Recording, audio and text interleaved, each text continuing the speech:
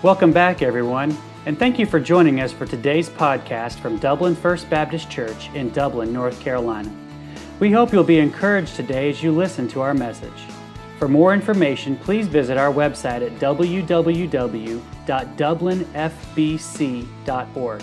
That's www.dublinfbc.org. Now let's join the congregation of Dublin First Baptist as we listen to the preaching of God's Word. In our study through these 15 songs, Psalm 120 to 135, all songs that God's people would sing as they traveled from all over Israel as families, and they would head to Jerusalem a couple of times a year for the special celebrations that God commanded them to observe, songs they would sing on the way. And this particular one, Psalm 125, it teaches us and it celebrates the safety and the stability of God's people. It is a personal relationship with God through faith in Jesus that provides that safety. That's what provides stability in our lives.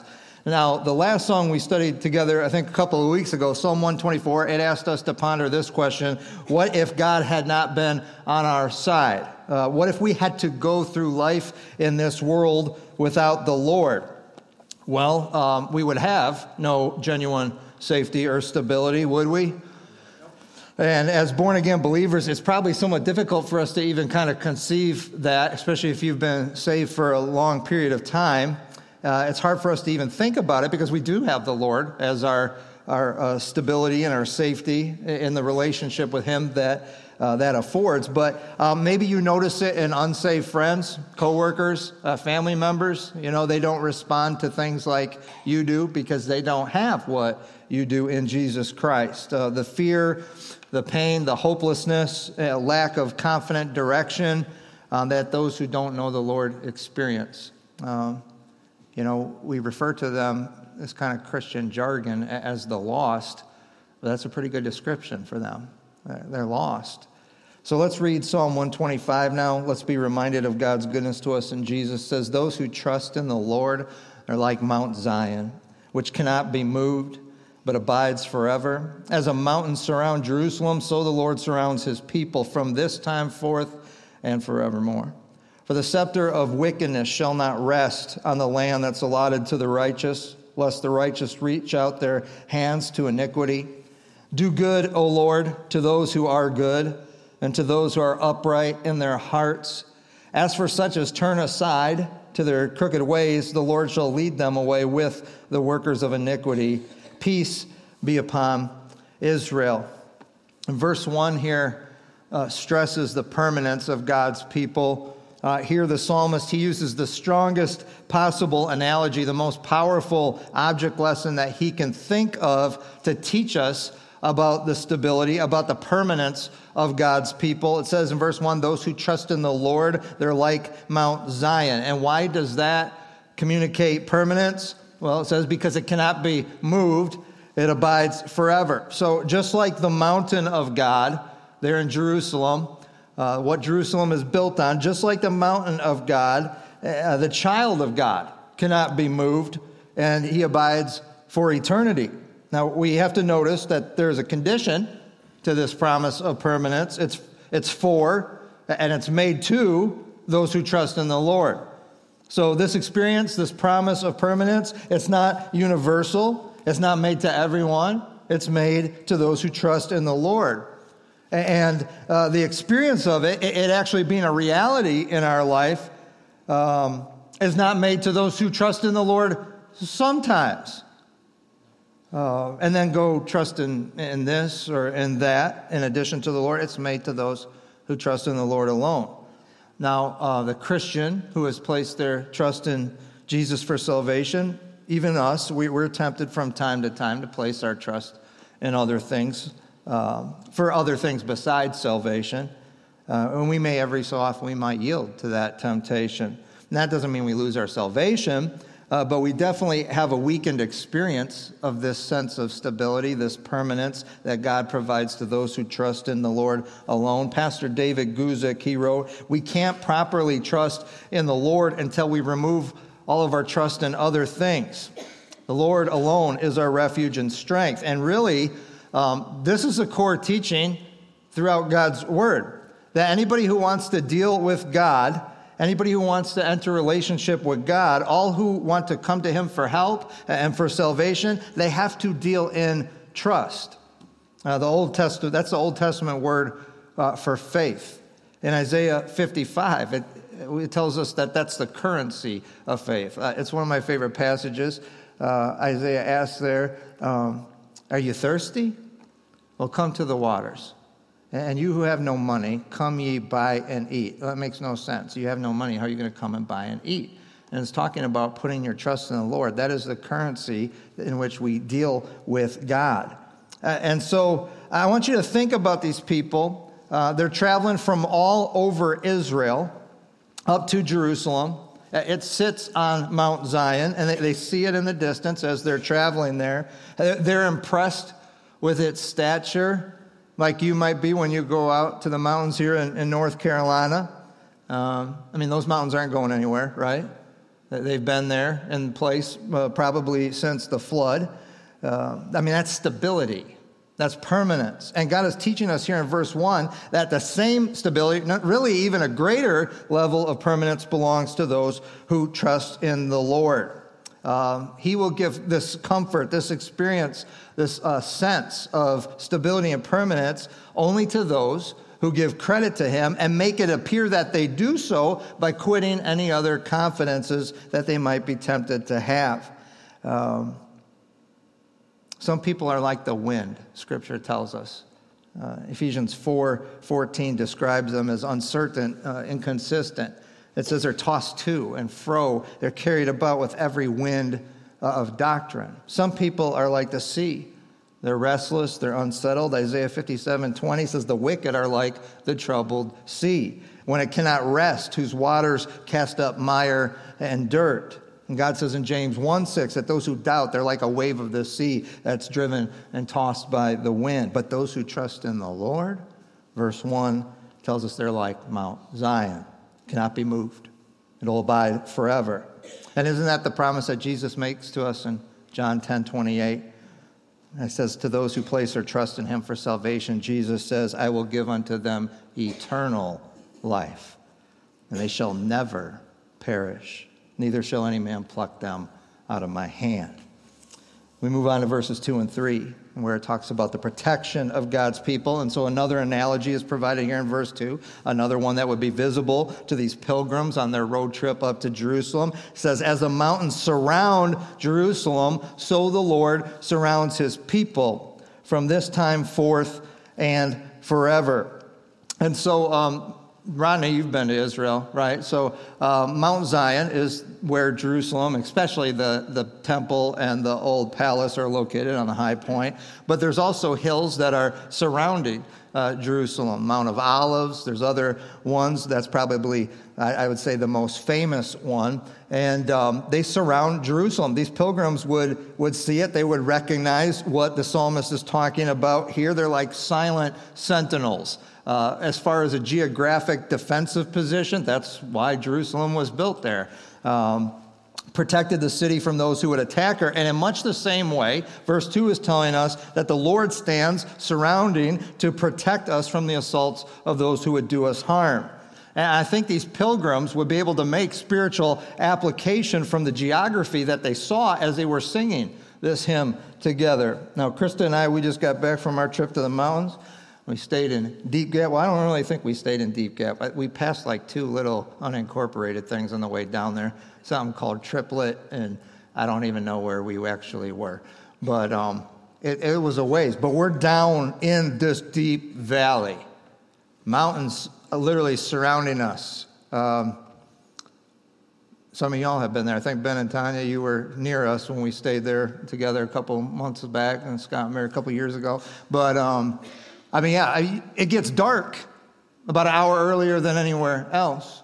And the sun doesn't come up as early as it does in other places. We're surrounded. We would feel surrounded by those mountains. And that's the image here. The Lord surrounds his people. Well, who are his people? Go back to verse 1. They're those who trust in him. If that is you, well, then this promise of protection applies to you. It's yours to claim in faith. You understand that the Lord surrounds you, Christian? He surrounds you.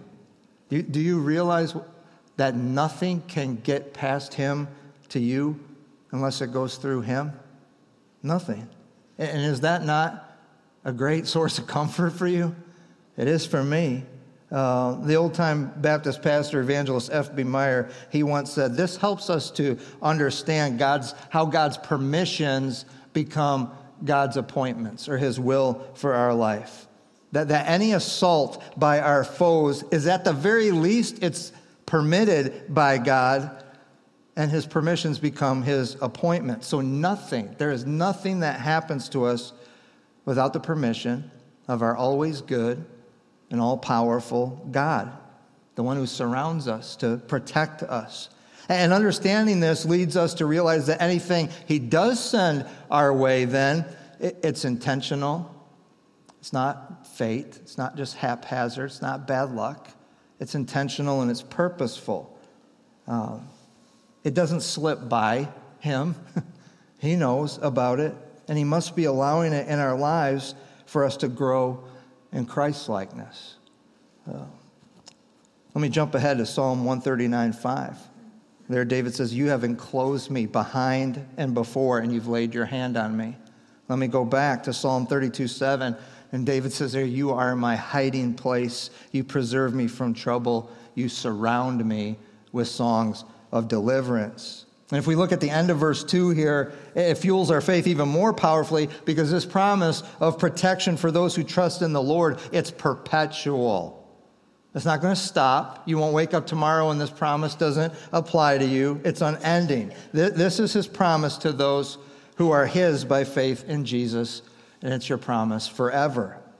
So when difficult circumstances might come our way, when what seems to be an evil attack enters our lives, we've got the promise of verse 3. And what does it say there? That the scepter of wickedness shall not rest on the land allotted to the righteous, lest the righteous reach out their hands to iniquity. Now we need to notice that the promise is not that the scepter of wickedness shall never come into our lives, but that it shall not rest there. And I would propose this is kind of like the Psalms version of 1 Corinthians 10:13, where God promises us that there's no temptation that's overtaken us, but such is common to man, and God is faithful. He will not allow you to be tempted beyond what you are able, but with the temptation will also make a way of an escape. Or we could say this is a Psalms version of Isaiah 54:17, where we're promised that no weapon that's formed against us will prosper. God doesn't say no weapon will be formed against you. He says it won't prosper. And God is telling us here that the scepter of wickedness will not rest on the land that's allotted to the righteous. So God's promise of protection is always that he's going to bring us through trials, not that he's going to keep us from them. And we cannot remove verse 3 outside of the context of verse 1 either. The promise of protection here is for those who have the promise of permanence. It's for those who trust in the Lord. And if we're not doing that, well, we've got no right to claim this promise of protection or the previous one. We've got no right to claim that the scepter of wickedness should not rest on us. And in fact, in the history of God's people, if we consider back in the Old Testament, there were times that the scepter of wickedness rested on the nation. Never permanently, but sometimes for generations or more. You know those Old Testament accounts. God's people would stop putting their faith and trust in him. They would turn and put their trust in other things, maybe idols, foreign gods, maybe an alliance with an ungodly nation. And when that happened, and in order to bring them back to him, God most certainly would let a scepter of wickedness rest for a brief time on the land allotted to them. But it was never permanent, was it? No, because the first verse applied that would break God's first promise here in Psalm 125, the permanence of his people and of his saving them. So this promise of protection, like the first one, is conditional on you and I trusting in God alone. And then the last two verses, we've got the prayer of God's people. And we have to remember that the psalmist here, he's praying under the old covenant. And one of its primary features was the principle of God promising to bless us for our obedience and curse his people for their disobedience. So here in verse 4, the prayer is just for God to fulfill that aspect of the old covenant. It says, do good to those who are good. Now, we're not under the old covenant anymore. We're under the new covenant as the redeemed in Jesus Christ. And while the reaping what we sow principle still applies, it's repeated in the New Testament. It's still applicable to us here and now. But as Jesus followers under the new covenant, we realize that what God says in Romans 3:23 is true, that there is none righteous. No, not one. And that any good that might be in us is God in us, isn't it? So when David prays here, Lord, do good to those who are good, we understand he's praying under the old covenant. And for us, it's a little bit different, but it's even better. It's greater because we have the gospel, and the greatness of the gospel is that God did good for us when we were not good, right? What does Romans 5:8 say? God commendeth his love toward us. He showed his love toward us in that while we were still sinners, Christ died for us. And we know that when we came to faith in Jesus, the very moment that we did that, the righteousness of Jesus Christ, God's word says that it was imputed to us. We were given by God that perfect record of righteousness of Jesus Christ while he took our definitely imperfect record as he died on the cross for our sins in our place. So we can pray this prayer along with David in verse 4 because we are those who are good and those who are upright in heart in Christ. Romans 4, 5, and 6 speak of this imputed righteousness that's ours by faith in Jesus. It says, but to him who does not work but believes on him who justifies the ungodly, his faith is accounted for righteousness. Just as David also describes the blessedness of the man to whom God imputes righteousness apart from works. And let me just say as a sidebar, and it's an important one, that we not only, as Christians, we not only have the imputed righteousness of Christ, but we also have the imparted righteousness. We have the desire, once we're made new in Christ, we have the ability to do what Jesus commands us to do through the Holy Spirit. And imputed righteousness, that's behind our justification, but imparted righteousness enables you and I to be sanctified. It's behind our sanctification. As followers of Jesus Christ, we are to be every day making what is true of us positionally, that we're righteous in Jesus Christ. That needs to be true of us practically. That's our goal. That's our job as followers of Jesus Christ right here and right now. To live like who we are, to be who we are in Jesus. And if we look at verse 5, the prayer continues there with a warning that those who would turn aside to their crooked ways, the Lord shall lead them away with the workers of iniquity. Crooked ways literally meaning side roads, bent roads that would go off the main highway to Jerusalem. And these are those who don't trust in the Lord. They might make a claim to trust in him, know him, serve him, but never trusting in the Lord alone, always him and this or that. And this part of the prayer and song, it would be particularly meaningful to these pilgrims on their road trip to worship. Look, don't get off any side roads. They'd be reminded of that in verse 5. Don't be detoured from your destination. And isn't that a constant threat for us as followers of Jesus? Yeah, in this world, it sure is. Detours, distractions. All the time, Satan trying to keep us from keeping the main thing.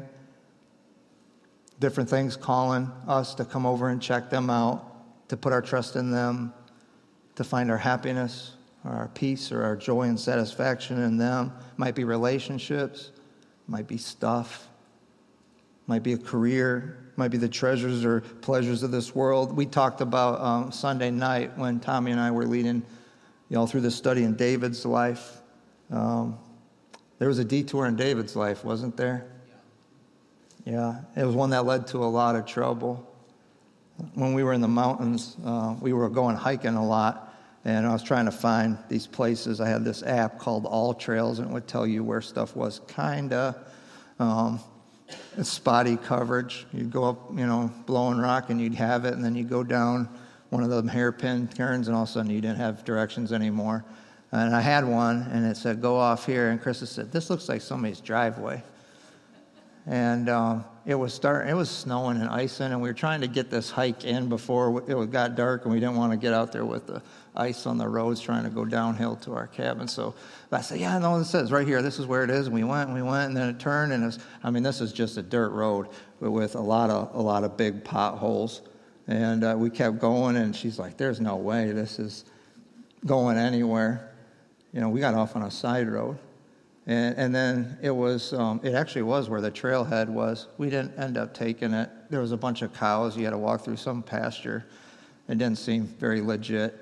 And the poor girl was grabbing the shoot handle all the time because we were on a side road, and it ended up costing us about an hour and a half that day, monkeying around in all that mud and stuff.